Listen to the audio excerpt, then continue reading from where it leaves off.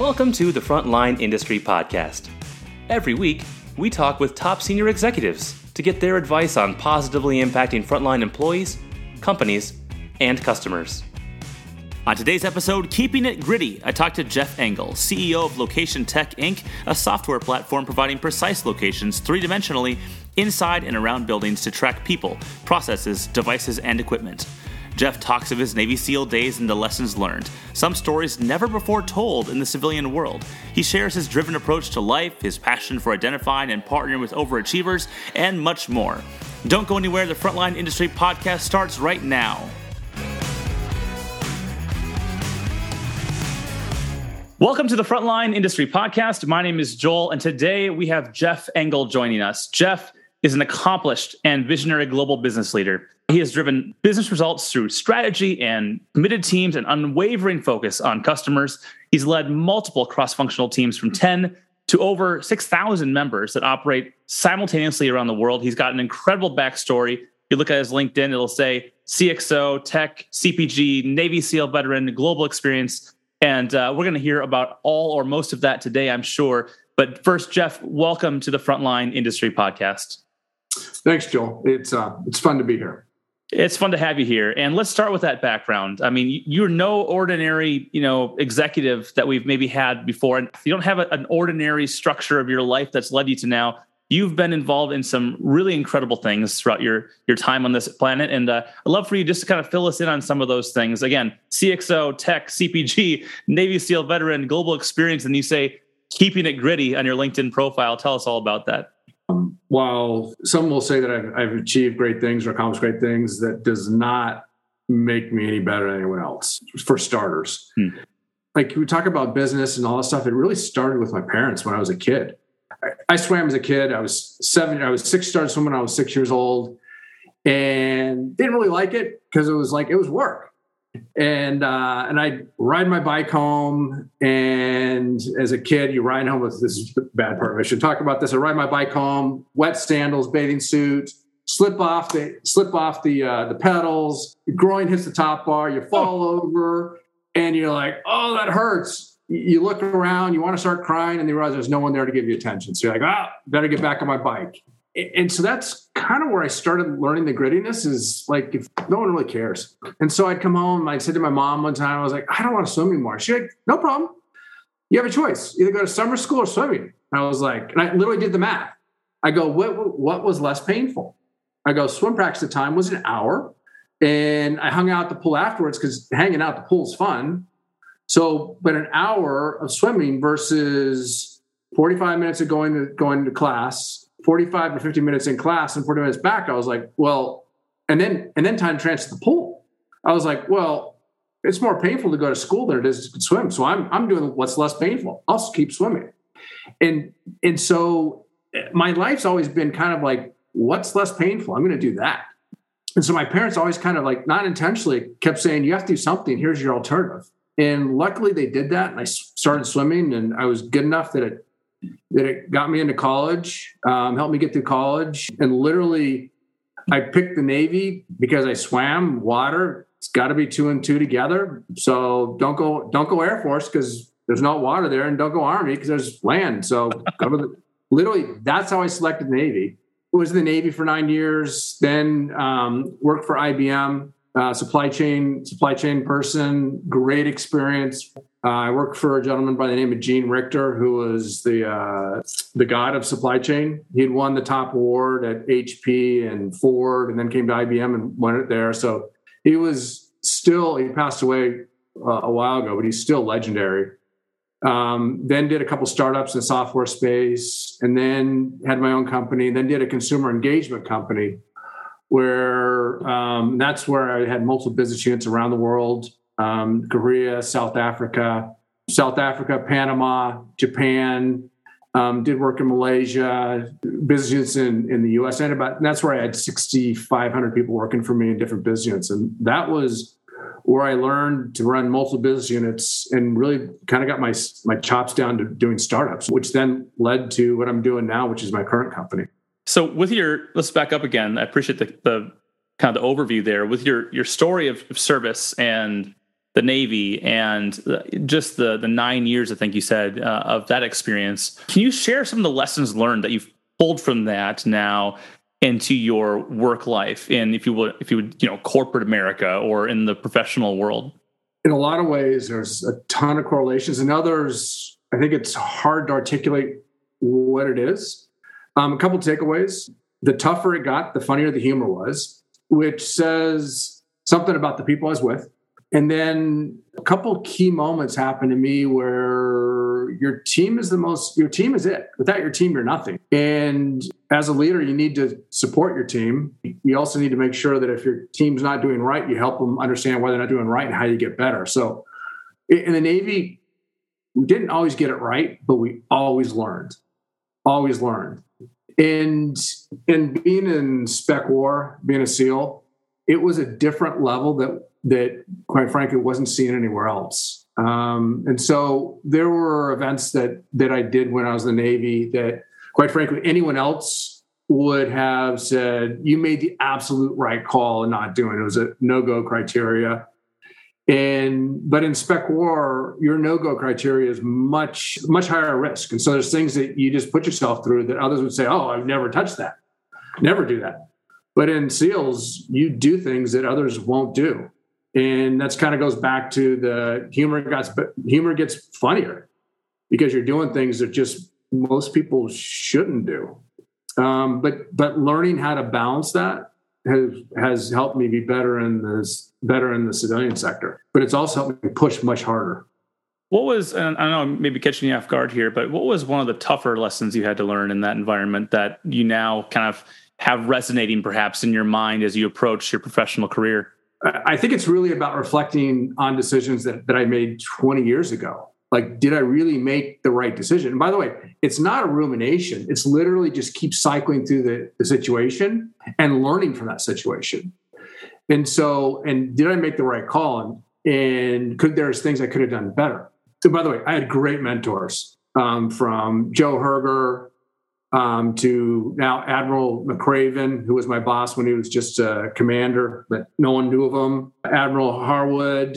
There was an event where, if you read one of Admiral McRaven's books, he talks about sinking a boat. And by the way, this is the first time the story's ever been told publicly outside of spec war. He sank the boat he was on, it was a 30-foot boat, and he sank it. I was on a 12-foot, we had two 12-foot Zodiacs coming in. We were supposed to cross the beach, do a beach landing. And it was that night, and the surf was 12 to 15 feet. And we had criteria that said, we're not going if it's over a certain height.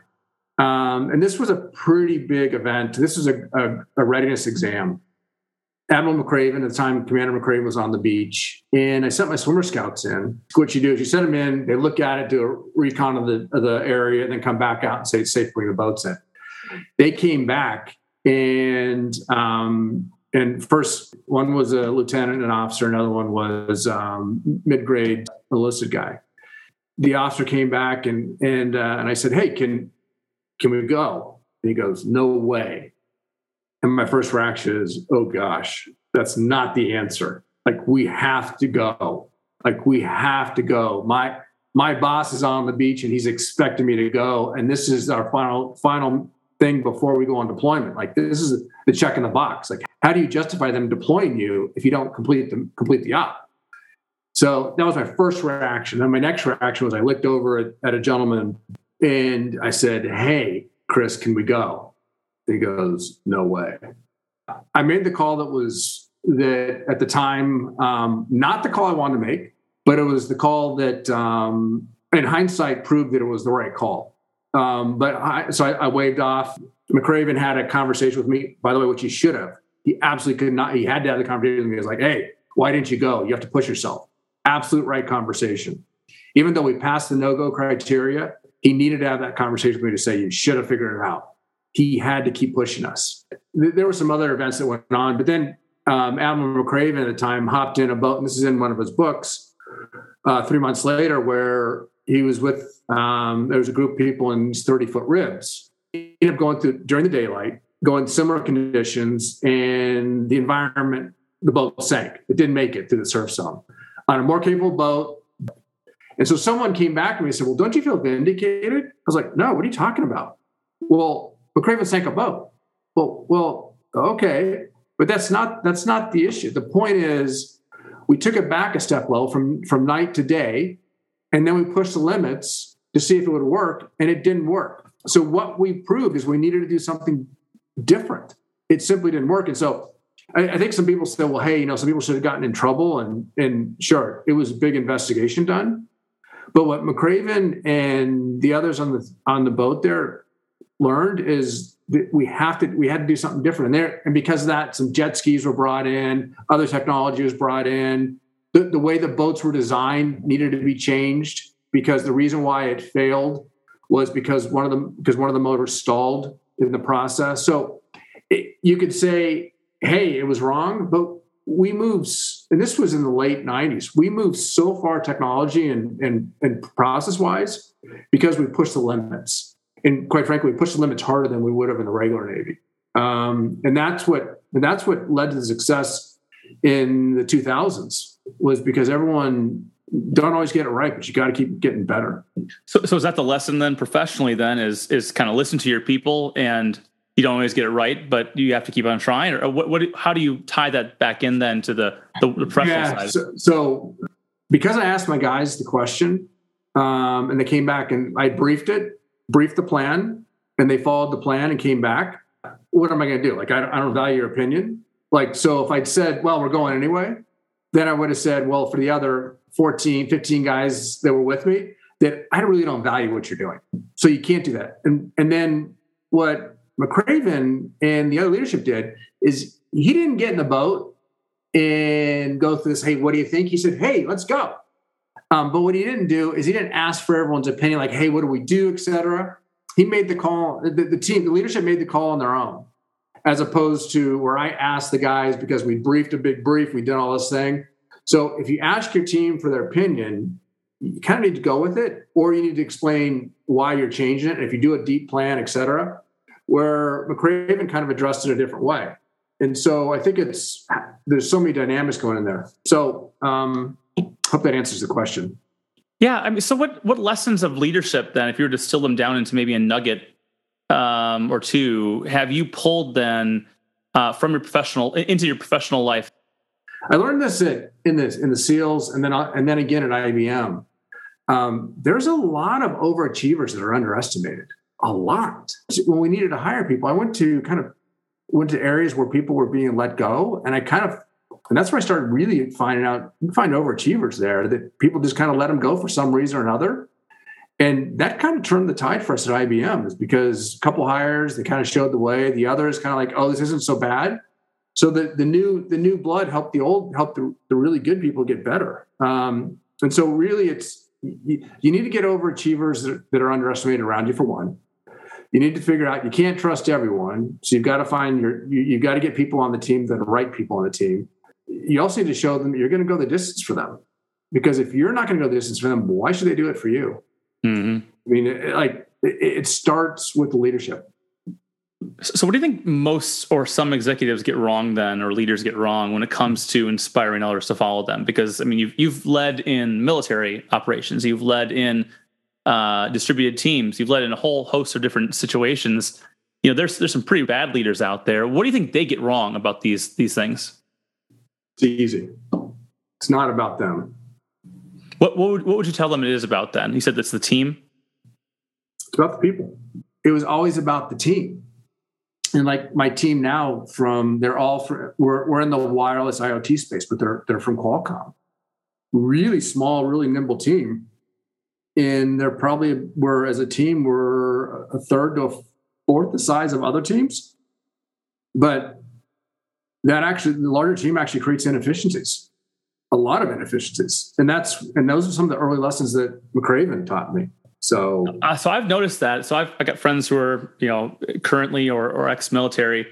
And what I've seen time and time again from them is their belief and knowledge and wisdom around the fact that a high-performing small team can do so much more than a large team that has those inefficiencies baked into it. And I think there's a lot of pressure to build out bigger and bigger teams to just, fill the slots or fill the gaps without putting that thought into, do we really need this many, or we can't trust them all to give their all. So we're going to assume that we're going to build the team to be 40% bigger than it really needs to be, so we can hedge that a bit. But in reality, when you're in the military, from what I've seen, it's not someone who hasn't been there, but it's everyone giving 100%. Everyone's giving their all because it's for the guy next to them. And you really can't have anyone who's performing below. I think the civilian world makes it a little bit more difficult. Like if you look at your resume, how many people have you led? What's your P&L? And so let's say you have a good P&L, but you've only led 2 people. Like, wow, you can't manage 1,000 people. When I was a supply chain guy, and the difference between a big and a small company is just the number of zeros. Is it 1.5 billion or is it 1.5 million? Same tactics are solved, same tools are applied, just more zeros. And so like, wow, it's just 10% of 1.5 million versus 10% of 1.5 billion. Big difference in number, but it's still the same percentage. And so the rules apply. And so it's a little bit the way we've been organized in business world is it's my fiefdom and you're going to be promoted on your fiefdom. And so for anyone in the military, my recommendation is learn finance. You have to know finance because military is very good at spending money because they're given a budget and they need to maximize what they're given for a budget. In corporate America, you've got to optimize your revenue. And so you have different levers you're pulling. And so for anyone leaving the military, I'd say you have to learn finance. You have to learn this other set of levers to pull to grow revenue. You have to learn sales and marketing. And by the way, you're doing that already in the military. You're already you have to go sell your op. You have to go do all this stuff. It's but it's really around how do you grow your revenue? And that's something that you have to understand your finances. Have to. I see a lot of folks who come out of the military, they do go into finance, or they do go into supply chain and operations and things like that. And it makes total sense what you're saying with a tie-in between, either they know they should go do that or they already have those skill sets and their natural shoe in there. With your military background then, how has that impacted or motivated you professionally? What do you carry with you every day that perhaps someone who doesn't come from the military maybe they don't have that same thing within them? I probably carry too much of a burden, quite frankly, because I was given a great privilege early on. I was given the privilege to go to the Naval Academy, which means it's tuition free. I was given the privilege to go through the SEAL community. Average person going through SEAL training, less than 30% chance of making it through. If you have a good childhood, you're single digits of making it through. Like your chance of making it through is like slim to none. Why is that? Because you haven't had adversity. You haven't been riding your bike as a little kid, slipping off and hitting the top tube and falling over because you hurt.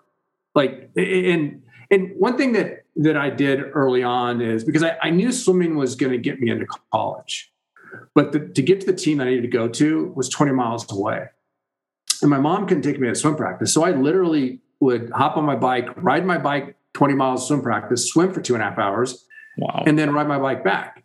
And I remember people saying, well, how do you do that? I'm like, well, you leave a half hour earlier. To me, it was a time problem. Because if it took 45 minutes to drive there and it takes an hour and 15 minutes to ride your bike there, then leave half hour earlier. And by the way, I did hear him say, well, how do you do it physically? What do you do when you're tired? It was like, well, leave 45 minutes earlier. It never resonated with me. It was a time problem. Mm-hmm. And this was before triathlons were being done. So people thought I was a little nutty that I was doing that. But I was like, I want to go to college. And swimming was going to get me into college. So it's kind of what I saw I needed to do. And I did, even though I didn't really enjoy swimming, I was like, when you're given a talent like I had, you have to try and maximize it. I was given a gift of being a competitive swimmer and early on being ranked nationally, which gave me an opportunity at the Naval Academy, which then gave me an opportunity to be in the SEAL community. And I almost didn't go SEALs, but I knew, because of some fears And I turn around and I said, I have to go because I'll live regrets.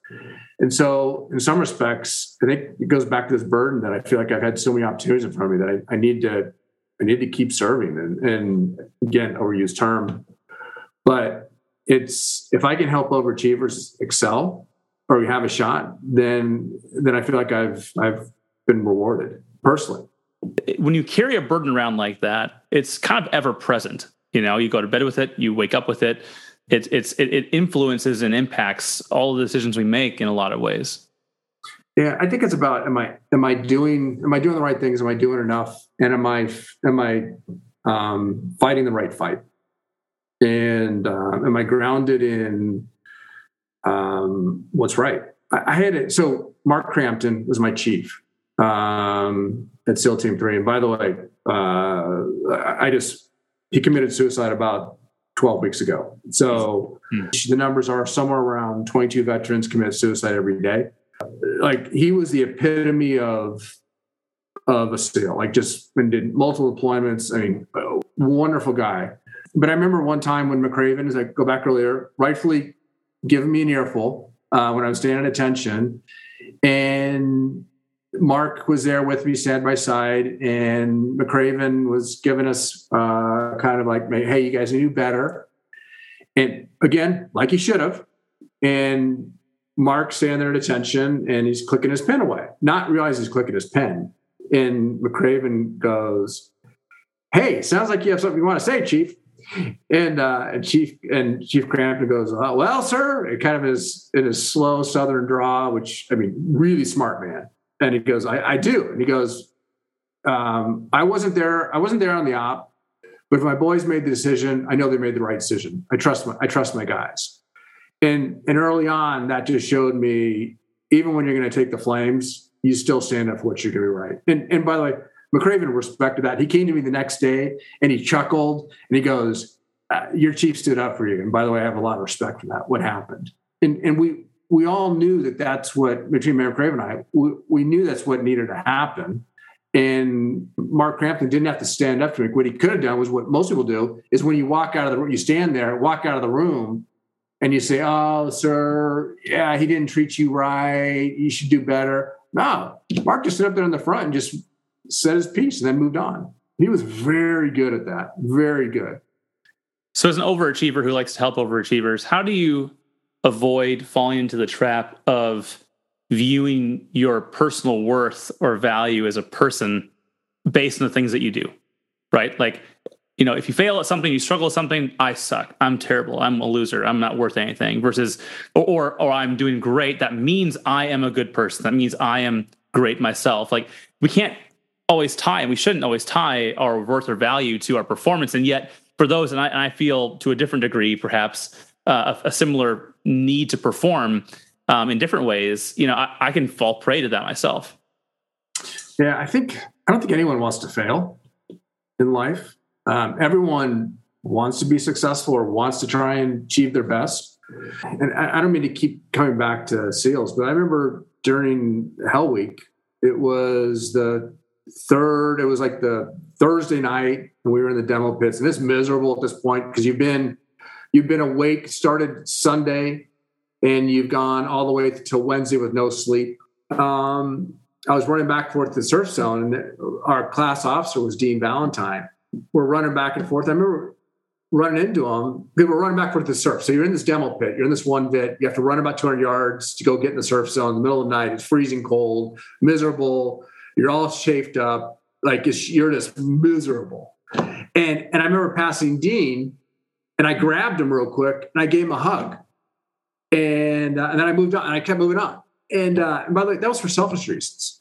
And sometimes you just need a hug. And so when stuff sucks, either figure someone's going to give you a hug or find some really good humor. And I found that in the SEAL community, like, best humor ever. And sometimes when you need a hug, you got to go get it for yourself. And for me, and by the way, I think I may have talked to Dean about that once, but for me, I wasn't going to quit, but man, it gave me a ton of energy. Just there was a brother who was going through this with me, gave him a hug. He was going back to the demo pit. I was going to the surf zone. I got wet and came back to the demo pit. But it's just those little things that you have to keep yourself grounded. You can't do it on your own. You just can't. And that's about having a team around you. It's about having family support and having the right people. And the people that aren't right, you've got to figure out how to shed them. But the reason why my current company is because I saw a group of people that were really, really overachievers. Like they were off the charts brilliant. And they're solving problems that no one else can solve. And so I've talked to some really big companies about what we're doing. And I realized, oh my gosh, my tech team is better than their tech team. We're solving problems. And it's what we're solving is we're doing indoor location. Mm-hmm. So meaning it's like Google Maps, you know where you are from the X, Y axis, bird's eye view. But in buildings, you have to figure out where you are on the X, Y, Z axis. So we know, like we can, someone, it's called, one of the things is geolocation within buildings or real-time locating services. So we're able to do room level accuracy, meaning when someone pushes a button or a device is triggered, you know where it happens. And it's for fixed assets, but more importantly, it's for mobile assets. So like when a nurse walks into a hospital, into a room and a signal's going off, that signal can stop being triggered. For like in Texas, which was horrible. Like if they'd had our system, they would have known where the teachers were. They would have known where people were in the rooms. The security guards could have been or the police came on board could have been given a tablet, real time. Never have been on that space, real time. They could have seen the layout where everyone was, and so the third use case is hospitality. 50% of housekeepers are harassed. Like so, and they're by themselves. But if they push a button, they're invisible. When they push a button, then security can come help them. Like so, this small team of people, and they're all from Qualcomm, leaders in the wireless space, have been able to crack this problem. And our technology is really, really good, and is on par with the best of breed. And the best thing is, we already know where we need to go in the next 4 years, where the market's going, and it's a Moore's law issue. So technology, the cost is just too expensive for next two generations technology. So as the costs come down, in 90 days we're ready to pivot. So literally, this team is so good that it's developed today's technology, and it's ready with the 90 days can shift to the next one when the price points hit the right point. I mean, that's how good they are with developing their technology. So when you forecast ahead, where do you see location tech going? Where are you taking your team? 1 year, 5 years, 10 years? What's the vision? Yeah, we'll get acquired because we're heavy in tech, really good on tech. We're light on go to market, and quite frankly, anyone can do go to market, but we can solve, like we're solving things much better than anyone else in hospitality. Like by far, I look at our competitors and watch what they're doing, and they're giving lip service. They're not being honest in what they can deliver. Healthcare, we are far less expensive than the big players, and so the big players are going to snap us up, or someone's going to pick us up because our tech is just too good, and you can't. And more importantly, you can't buy the team. Like there's no, and this is why I bought the company originally. I've never worked on a team before where everyone is better than me. At this company, everyone is better than me. I've never been on a team like that. Those listening on this podcast tend to come from healthcare and hospitality and places like that. I mean, where can they go to learn more about you or learn about location tech? Because I'm sure someone here is going to be curious to learn more about what you do. Yeah, probably the easiest way is to go to my LinkedIn profile. Okay. Best way, reach out, DM me. That's the one channel I do listen to. So LinkedIn's the best way to find me. Yeah. So as we conclude here, what's something that you believe, just at the core of who you are, that if everyone else believed it too, would make this world a better place? The world's not as crazy as people think it to be. I was with a congressman just last Sunday, Yale Academy graduate also, and I go, "What's the one thing that you've seen in office that people keep asking you?" And he goes, "Everyone asks me, is it crazy as it sounds?" And he goes, "The answer is no, it's not. We're Democrats and Republicans. We come together. For the most part, we solve things. It's the outliers that are getting the most noise. Believe in the group you're working with and do the best with what you can solve and just keep solving that." That's good advice. I mean, we are at the end of the day, in a society that's driven by those outlier stories, by the extraneous variables, if you will, the ones that are easy and fun to point out and talk about, because by virtue of them being outliers, they're things that we aren't prone to seeing as normal or average. And so, of course, they get the limelight, but we are more alike than we are different. And we are all just trying to accomplish similar things. And like you say, none of us show up to fail. We're all trying to win. Jeff, it's been wonderful to have you on, and appreciate you sharing your passion for people, your passion for leadership, teams. Your humility shines through, despite having done a lot of incredible things in your life, both previously and now. And I'm honored to know you and honored to have you on the podcast. Yeah, Joel, I appreciate our time together. You've been fantastic. Just thanks. Appreciate it for having me on. Great. Absolutely. Thank you for being here. So for those listening, thank you for being here too. This has been the Frontline Industry Podcast, and we'll see you next time. This podcast is proudly sponsored by Unison. Put your best team everywhere and unleash the magic of a fully empowered workforce. If you're listening to this podcast and thinking, I could never be like these leaders, you're missing the point. Becoming a great leader is a journey.